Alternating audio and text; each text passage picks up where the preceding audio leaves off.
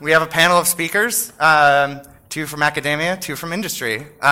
So we'll start off by introducing each of the, I'll have at least the panelists introduce themselves. So, starting with me. So, my name is Joao Leitao. I'm one of the academics. I think everyone knows that by now. So I'm from the Nova University of Lisbon in Portugal. I've been working mostly in consistency nowadays, from theory to practice, geo-replication, whatever. And like in the past, I've been doing other stuff like peer-to-peer. I think that also was apparent in our talk today. And I think that's it. I'm David Greenberg. I work at 2 Sigma, where what I do is work on our distributed compute cluster and like the computational and storage requirements there. My name is Annette Bieniusa. I'm a lecturer and researcher at the University of Kaiserslautern in Germany. First kind of touch with distributed and concurrent programming was my research on software transaction memory. And starting from this, I moved more into the distributed direction. And well, probably some of you have been to the talk that Chris and I gave on the Sucre project. So we're trying to get in touch with industry to feedback on the kind of research we're doing with CRDTs. My name is Jordan West. I work over at Basho, spending most of my time working on the core distributed systems infrastructure of RICON. And most recently, I've been implementing some of Joao's research, which is what we spoke about today. And so obviously, I'm a big fan of us working closer together. Excellent. So last year at RICON, kind of one of the topics of discussion that a lot of people really enjoyed was kind of bringing what we could do to get industry and academia kind of working together a little bit better. So there were a variety of recommendations. A lot of it was focusing around having industry support testing and evaluation of results and experiments, and one of the others was having more industry people kind of submit papers to conferences, specifically the industry tracks of conferences like SIGMOD or VLDB. So it's been a year, right? We've attempted to do some collaboration. A bunch of people have worked together. So maybe we should start by saying, like, what do you think went really well, and what would you have liked to see more of? So maybe we'll start with Jordan. What went really well and what I'd like to see more of? Well, I will leave our work aside for a second. I think Sync-Free, I'm pretty impressed, especially seeing your guys' talk yesterday and how closely everyone has been working together, and the feedback loop there, I think, is to be taking work and problems from industry and immediately doing research on them and bringing that back into testing it in practice again, I think is really awesome. And then more short term, as Joao and I work together, the ability to get together and really talk about our ideas. We think about a lot of the same problems, but we look at them from different perspectives. I think that's been really crucial as we've moved forward with the work we did in RICON. Yeah. Yeah, so I've been previously engaged in projects where industrial partners were partnering up together with academic partners in order to get something done.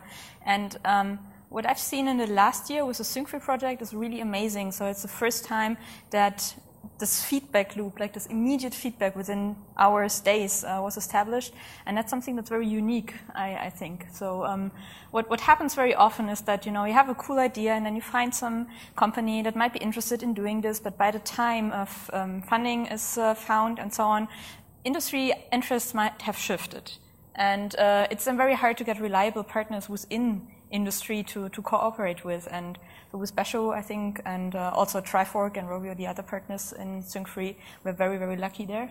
And I hope that the results that we're getting out there, it's integrated into RIAC at least to a certain point. And I hope this is inspiring more industries to search for this kind of cooperation. David? So I think the one thing that's really great that's happened in the past year is the Papers We Love has started, which is sort of a group of, it tends to be some academics and some people from industry reading papers that they really enjoy and kind of bringing more of the discussion of a lot of these academic concepts and kind of bringing broader exposure to them, which really has the possibility to disseminate those ideas. I do think something that could be better, echoing your sentiments, is that the timelines for academia and industry are really challenging. And I know like that we've tried to and are still trying to work with various research groups at universities to try to figure out how we can work on commercializing their research or integrating it into the work that we're doing. But just with things like the dissertation cycle really can kind of make this really challenging because the people who are working on it in academia don't have the same kind of timeline as the companies. I have to start by echoing a bit the opinion on projects like SyncFree, because like these working on concrete problems together in like this closed loop really has the potential to make the efforts between academia and industry to be fruitful and really visible. But it's all about communication. It's like any distributed system, right? So I think there should be some pressure on academics to make their solutions as understandable as possible, maybe providing prototypes of their research so that people can easily pick them, understand them, and put them to production. And also from industry to be like Basho is doing a great job on this front, being public about their problems, what they are doing, what they are using, and everything. So it's all about communication. I think we are doing like very nice steps in that direction. I think my work with Jordan is actually one good example also. Excellent. So one of the suggestions last year was this idea that more industry partners should submit talks to industry tracks at these conferences like VLDB, for instance. And you can kind of look at it two ways. It's saying, well, we should kind of talk about the putting things into practice and what we're doing, in production in industry, and kind of get this into this track. But another way you could look at it is that why aren't those talks in the main tracks of these conferences, right? And they're focusing mainly on novel research, and having an industry track might send the wrong impression by kind of pushing that work separately. So I guess a question I'll pose to the panel is, how do you feel about that, and what approaches do you think might be a bit more productive to kind of get a better, have a bit more confluence between the two groups? So, Jordan? Sorry, with me again. Not an easy question. I agree with you for the most part. I think it bothers me to have a separate track. I think if you think about RICON, we had a wide range of talks here, and if we separated it, it would have been very different. I think the mix not only brings the audience together and forces people to speak in a different way, but it makes for a much more interesting event. So I think, sort of also going back to the previous question a little bit, in industry talks becoming a forefront thing in academia, while academia talks and things like papers we love are becoming a forefront in industry. I'd like to sort of see that balance. So I think we should make it the same track. Well, I have a bit more mixed feeling about this. Maybe having the talks not separated is a good thing, but the review process, it's hard for academics to compete with evaluation done in industry, because we simply just don't have the means to deploy real products to real customers and get all these information, all these traces and problems back. So if industry papers are evaluated against the same measures as academic papers, it's sometimes tough. So I don't have objections mixing talks, but mixing review, it's difficult. Also, industry people very often don't have the time to sit down and get all the theory right, and this might also be a valuable thing you get out of academia. So where do you draw the line? It's difficult. David? I think that's something that I've observed both like at Two Sigma and then through friends at Google and Twitter, is that all of these companies are doing projects that are like working on interesting things in compilers and in replication and distributed databases, storing different types of information. But the thing is that when you start getting into these the novel research that industry is doing, generally the companies believe this is the thing that makes them competitive and prevents some startup from taking their slice of the pie. And so I think that figuring out a way for industry participants to be able to publish the work that they're doing without giving away so much that somebody else could replicate their work in such a way that would cause them a financial impact would create an incentive that would make more of this kind of private research get released out to the public. So, well, I agree with you that I don't see the need for having like a separate track or session or whatever for industry. And this actually happens in many conferences, actually, at least in the systems community, well, academia and industry are actually together there. But I think that the right direction to go there is really to have papers being submitted by academics and people from industry together.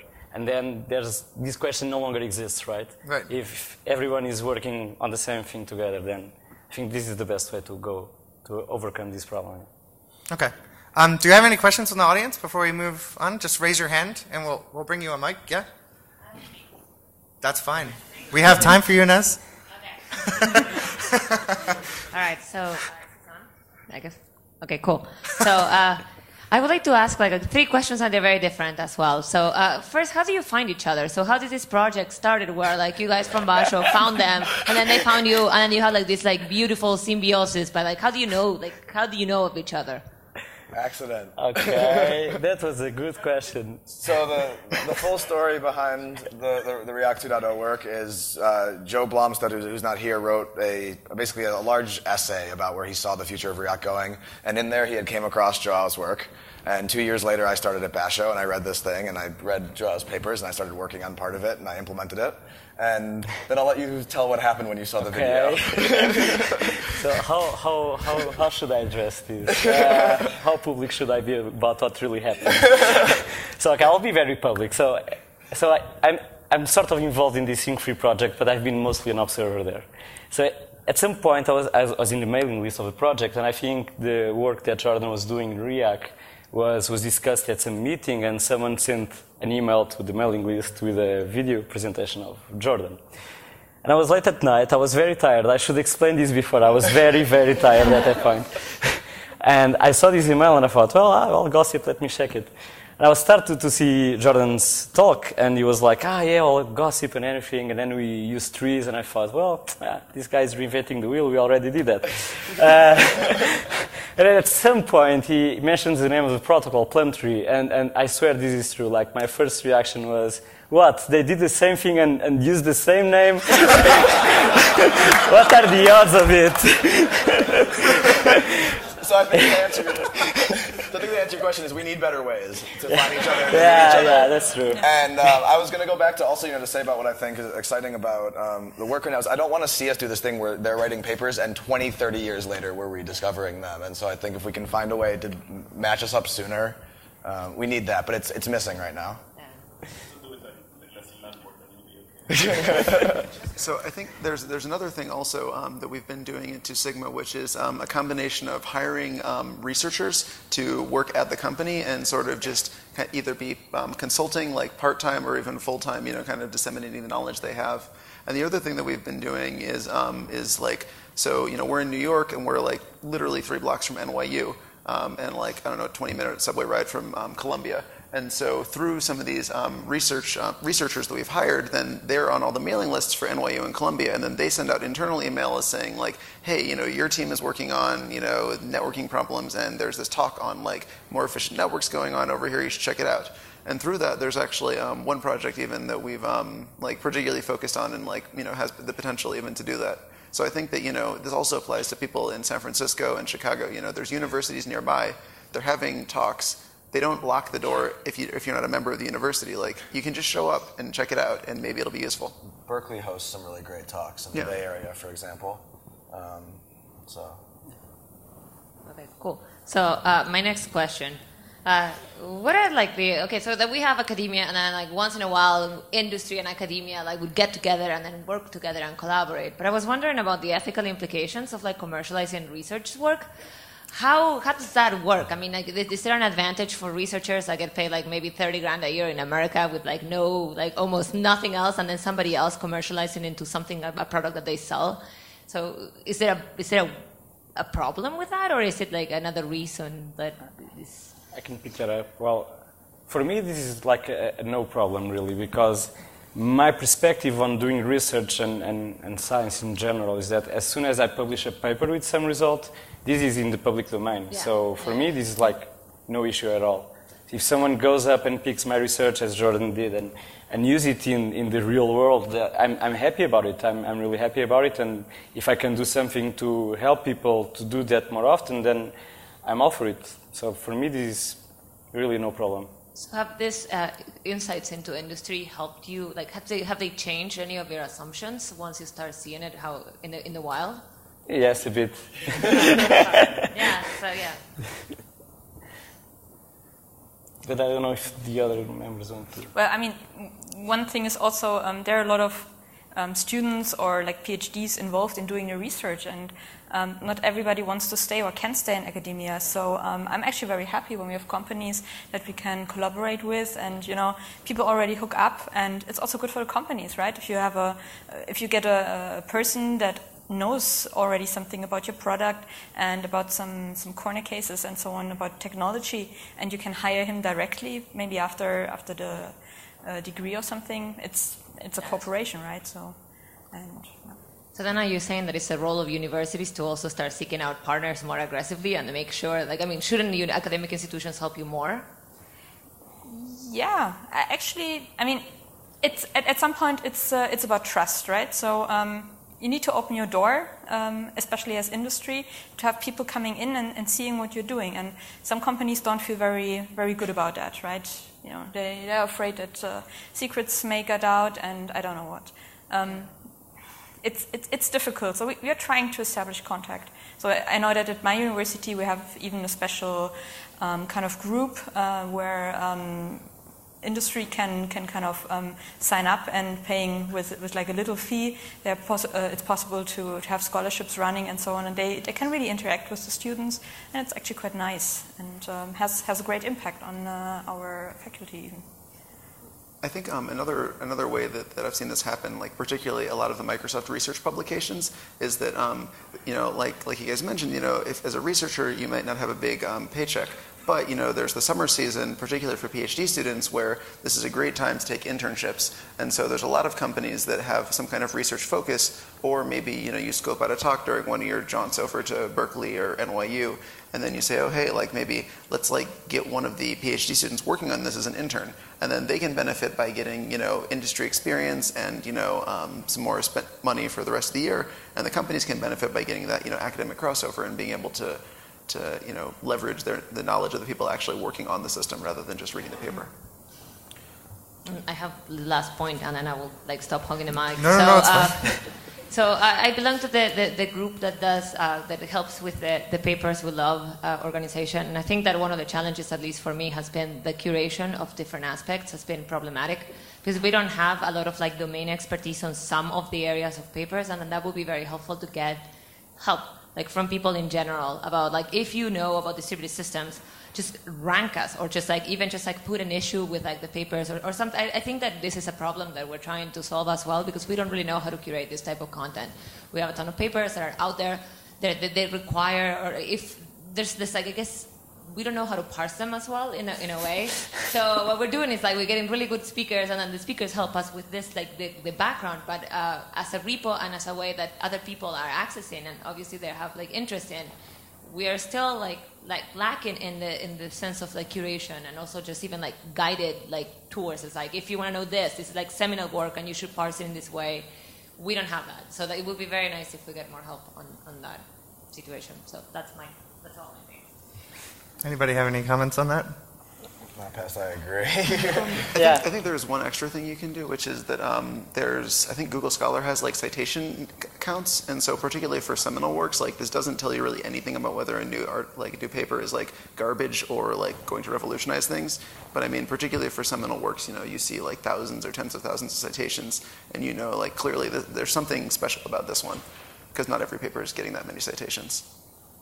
So I mean, academia is it's possible to track and know about seminal papers, sure, but to keep track of research that's going on, we are very often in exactly the same situation, right? You go to the conference and you learn about that work, but every conference you don't go to, there might be something that you missed. So I mean, we're also chatting among each other, having mailing lists where things get disseminated. So we're using these kind of channels. But the problem is it would be actually nice to have more overview papers that put things more into context. But these are typically the papers that don't give you cutting-edge research, and it takes time to sit down and parse through all these papers and find out how to put them into relation. I guess following up two things. At first, citations, both I completely agree with you. Also, the other direction of following citations, I think, is a great way to dive deeper into a subject. And then I guess to your question, I agree with that, but I guess the question I'd have is, every paper almost always has a related work section. Is that, is it pretty ad hoc when you're writing papers that you, like Carlos is working on CRDTs, he has a process for going back and finding the seminal paper or something like that, or is it very much luck, I guess, for lack of it, Is my question making sense? I think Max, yeah, but, well, in relation to that, well, when you're working in some topic, it is expected that you sort of try to domain everything on that topic before you start doing something. Otherwise, you might be reinventing the wheel. And sometimes this happens, and even sometimes it gets published, but which is true. But and so there's no magical technique to get this right. We just expect that you spend enough time reading, talking to people. Talking to people is really, really important. And I think to know what are the relevant works and know about new works that just emerged in your field, you just have to be in constant communication with people that are working along the same lines as you. And so I think we have the same problem that you were describing. If you reach out to us, we are clearly understanding that you have this problem, and we will be able to help you or whatever it fits our topics. You see. Okay. Are there another question? Yep. Really quick before, just to change subjects, I just want to, we should all give a quick round of applause to all the papers we love people. Yeah, definitely. All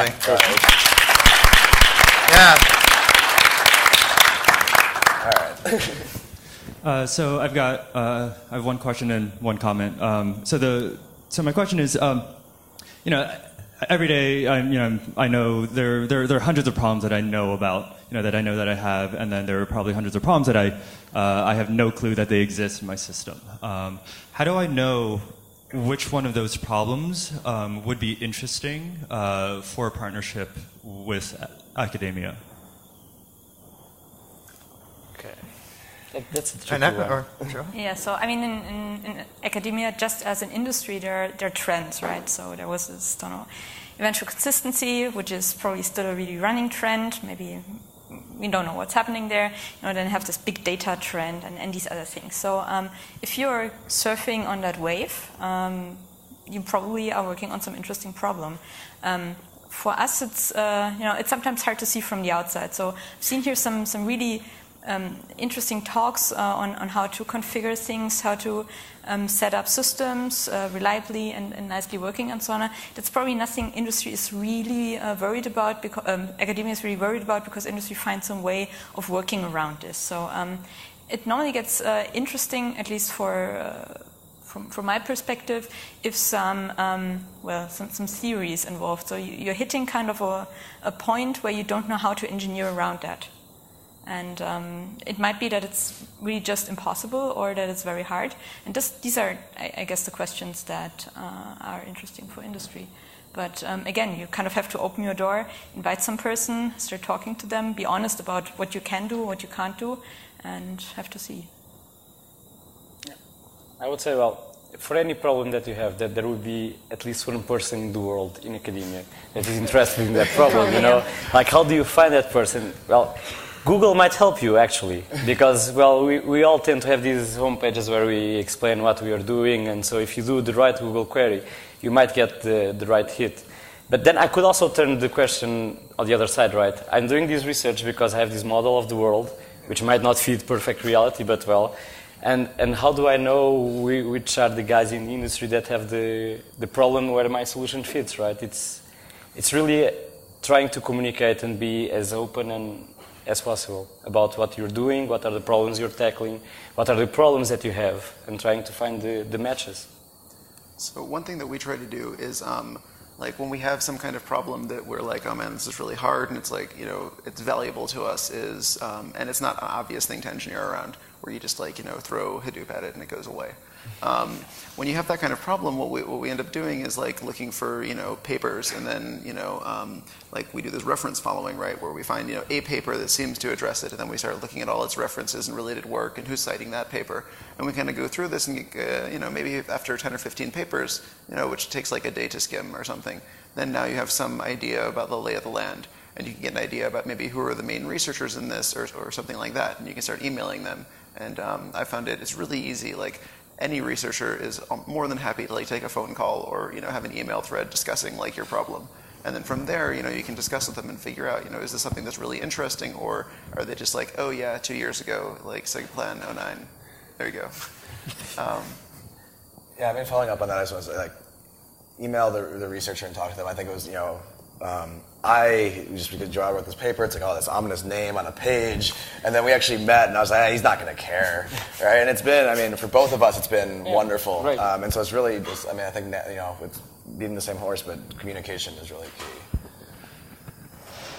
So my comment was, David has mentioned NYU and Columbia. Also, New York is the Cornell Tech campus. So I just wanted to throw that out there because it's, like it's an example of an institution that's being designed for collaboration. So. Cool. Any other questions from anybody?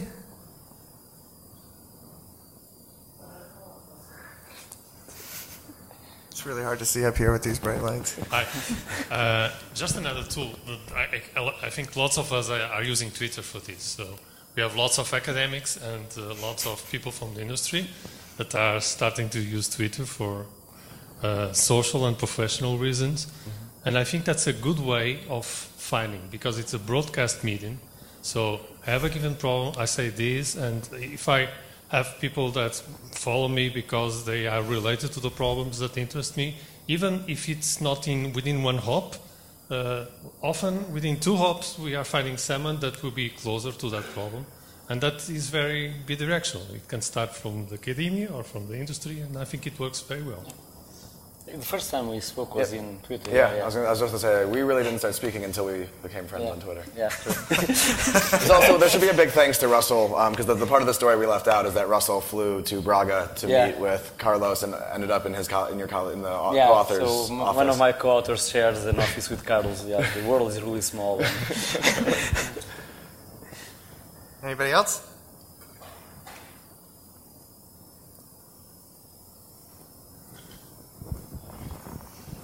So you've talked about collaboration, but can you comment on the conflict of interest more explicitly between academia and industry and how you could work towards bridging that gap? So I think that's somewhat related to Inez's question, right, can industry affect academia in a way that's not positive or something like that? I'm struggling I see it in the sciences in general, but I'm struggling to materialize it in computer science, if only because while we build things that are valuable, they're indirectly valuable, and usually that is where the conflict of interest tends to arise. Like, for example, I wouldn't want to see, for example, academia and industry partnering on benchmarks of NoSQL databases where Basho was one of those partners, right? Because there's a clear conflict of interest there, but I'm finding a hard time finding other counterexamples, but maybe you two have other ones. I can provide you a very concrete counterexample. So, so to Sigma, we're doing a lot of trading activities, and there are certain types of data access patterns that, if we could accelerate them, then we would make a lot more money. And so the problem is that, if we had a researcher and we're like, oh hey, come here, work on this and stuff, and then it turns out that this is like insanely profitable, then if other companies knew this, they could do the same thing. So I mean, this is definitely a challenge, is figuring out how to make everybody involved in the process comfortable with the idea that that the research will be released. Because particularly as you get away from infrastructure providers to end user companies, like the big enterprises like Google and Twitter, that are they are the full stack of their development. There it becomes much more subtle. Like Google doesn't open source any of their stuff. Maybe they, or most of it. And we have some very big open source, but they're low-level infrastructure projects. Right. I mean, but MapReduce is not open source, and so maybe if they hire researchers to enhance MapReduce, maybe they write a paper, maybe they don't. Maybe it turns out it's so profitable or advantageous for them that they don't even want to write the paper. So I see that. I guess I interpreted the question differently, which is I understand why a researcher may be hesitant to start, right? Because the work may never get published because of that reason, and I agree with that. I guess I interpreted the question as will industry negatively affect published results? in their favor for financial gain. And I'm struggling to find that counterexample, again, except for benchmarking. Yeah, except for benchmarking. Yeah, right. But otherwise, I think, I definitely agree that there's this challenge for academics where, right, like the company may decide this is proprietary value, information that's of value to us. But I don't see that as necessarily a conflict of interest. I see that as a challenge but we're not degrading the quality of the work for that financial gain. Actually, it would be to your detriment to do that. Yeah. So. And it's definitely a surmountable challenge, I think. So. Do you think that a negative side effect or like a negative impact is because like we're talking about timing? And can you wait a second and use the mic just so other people can hear? That's not a question. Sorry. But don't you think that it's like a matter also like differences of timing? I mean, like in academia, you get a chance to actually go and research and maybe know a problem in depth. And in industry, nobody's going to go and spend like years like analyzing one small thing. And I think there's a lot of value in still actually thinking about problems deeply. But if you're building like your next like ruffle scale architecture to sell like pictures of getting like that doesn't. I think to me that would be like a negative impact of academia and like shortening the time of research or shortening the amount of like rigor that you can do to develop a point. And I don't know if it's ever going to happen. I likely not, because universities are very good at maintaining their practices. But that would be the thing that is like I do not want us to be the type of people that don't invest time thinking deeply about something, because these days mostly we don't. I totally agree. I think that's why Syncfree is a great model, because it does make that separation still between Chris's role and Annette's role and our role, but we still get the time to think things through. I mean, yeah. even if they get deployed in React, I mean, if I would have some doubts about some data structure, I would continue thinking about this in the background, right? And later come back and say, wait, there's something wrong or so. So we have the time. The only, we once were in a project where the company, I mean, we had to sign a thing that said that the companies that were involved in the project wanted to read the paper before it gets published to make sure that, no secrets were released, and which was okay with us. But after reading it a second time, it said we had to submit it to the industry partners some 6 weeks before the deadline. And I'm not sure how the other people in this room are publishing papers, but 6 weeks before the deadline, having the paper ready for like reviewing by partners was a bit tough. So we were relaxing that, but... I'd say 99% of the times it's impossible, but... yeah. Well, another thing is that, like, research is... You cannot really speed up research as you wish, right? It's something that takes its time, and getting results, coming up with ideas, testing them, it all takes time, and really you cannot push these, like, in time, even if you want. So I think too, having multiple people from industry involved instead of one company is another way to sort of spread this, right? Of not letting, for example, our business interests push the research not only in a direction, but in terms, I think, of your point of cutting it short or something like that. And so I think like replication is a good thing in all aspects. Anybody else have a question? Yes, I do. For somebody who's in industry, I know of a few ways to discover research. Like if I'm looking for, a better model to represent my data, or a better framework to think about, is there something, or if there isn't, what would be your perceived way of doing that from the other side? So, like, having the bi-directional where researchers can say, oh, well, I think what you're doing could work much better with my model or with my research. Does that exist? If it doesn't, could we make that happen? Well, the only times that I knew of this happening is when some people from some company write a blog post explaining what they are doing, right? And if the right keywords are there, we search Google, so we eventually will find it, and then we can sort of say, oh, that's cool, we actually have something here that might be useful to you. But yeah, other than that, which is extremely ad hoc, I don't know of, except going to conferences and speaking with people, but other than that, there's no platform where we can do that. Yeah. I also wouldn't know of any platform. I mean, this would really require opening up, and very often a product is a product, right? So I think right now open source is the only platform we have, right? Because we're not going to open all of our doors to some of the, like, right? Like, I would love if Google opened its doors to some of that information, right? But and I think the other one is, right, companies like Google hire their own researchers. Thank you. Anybody else? I think we have time for one last question. Okay, I'll ask a question. I have a question. So my question is, you know, a lot of times you're building on some previous work, so you assume some system model that's outlined and proven in some paper, and then you're trying to build upon that work because you don't want to reinvent what's already been done, right? But then you also want to test it at scale in some like industry setting.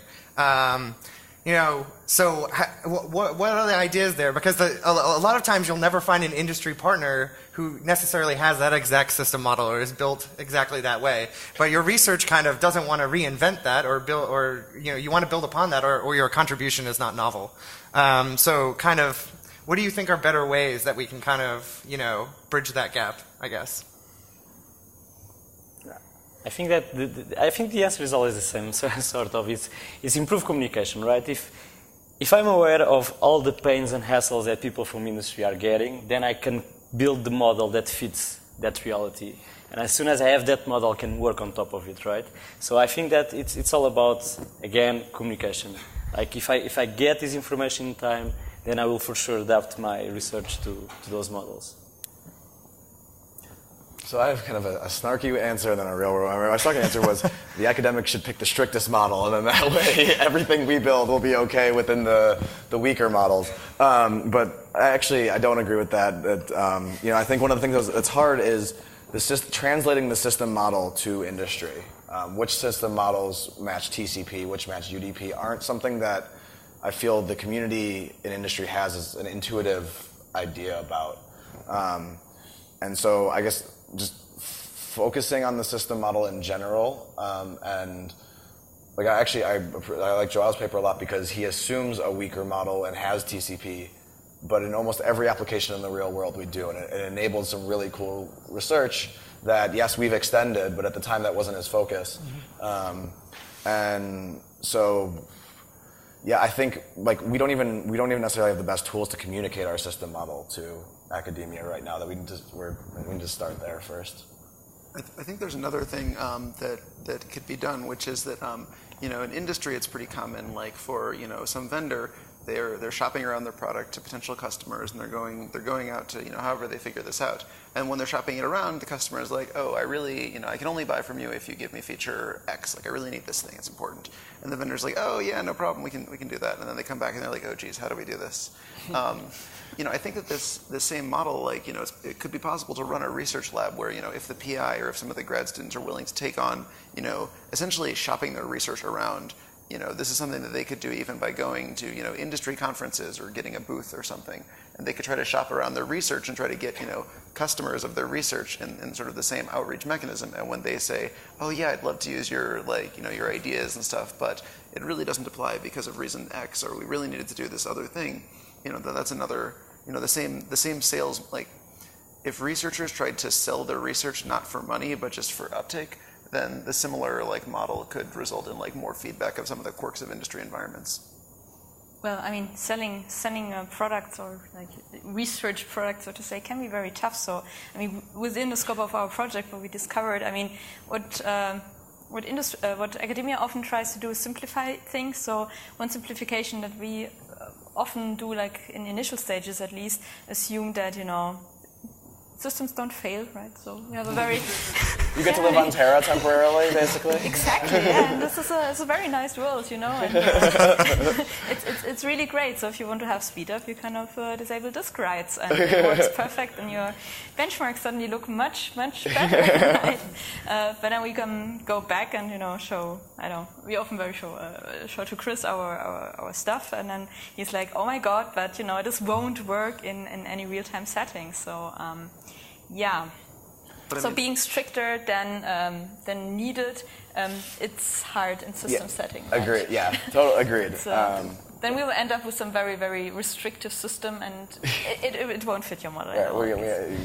FLP. I think that's another aspect that we sometimes use simpler models for allowing us to expose the results and the solution in a clear way. Right. Otherwise, you have to address all these corner cases. It doesn't mean that we don't know how to address them or to solve them, but we assume that anyone that wants to enrich that model will figure out that there's an obvious solution for that. But then the exposition of what we did is much, much improved if we can avoid addressing all those corner cases and really focus on the main results and contributions. But this requires the partners involved to see that and value this. I mean, if you look at a model and your first reaction is, yeah, it does not have fault tolerance, it does not have partition tolerance or some, sharding or something else, yeah, and you put it directly away, then you're not getting anything out of that. So. But I think also that even in industry, that doesn't always matter. Like take Redis, it's super popular, successful, like really good at what it does. And as far as distributed rigor, it's not there, but it's not really built for that. And I think, that even, when you're like, oh, I'm going to build this thing, and also if your machine loses power, then you lose all your data and you go out of business. Like there's plenty of commercial products that have that property. It's not like... They're also getting slowly bit by it, but good enough has always been, right? I mean, what's that? Good enough has always been good in industry, right? That's why we have Linux instead of Illumos. I will say, though, that sort of something which is, part of this is also on us, that we can't expect that academia will solve it for every system model or for the same problem. Like actually Joao's solution was in a totally different space, right? It's on us to, I think I said in my talk, it's not a recipe, it's not the blueprint for how I build my code. It's, a direction, it's a sign kind of in the right way. And you as the practitioner, it's your job to take research and implement it. And so I think part of that's just about us and adapting. Can you adapt the system model? Can you understand and have enough intuition about the research to change the algorithm to meet your needs? Okay, so we're out of time. So a big round of applause for our panel.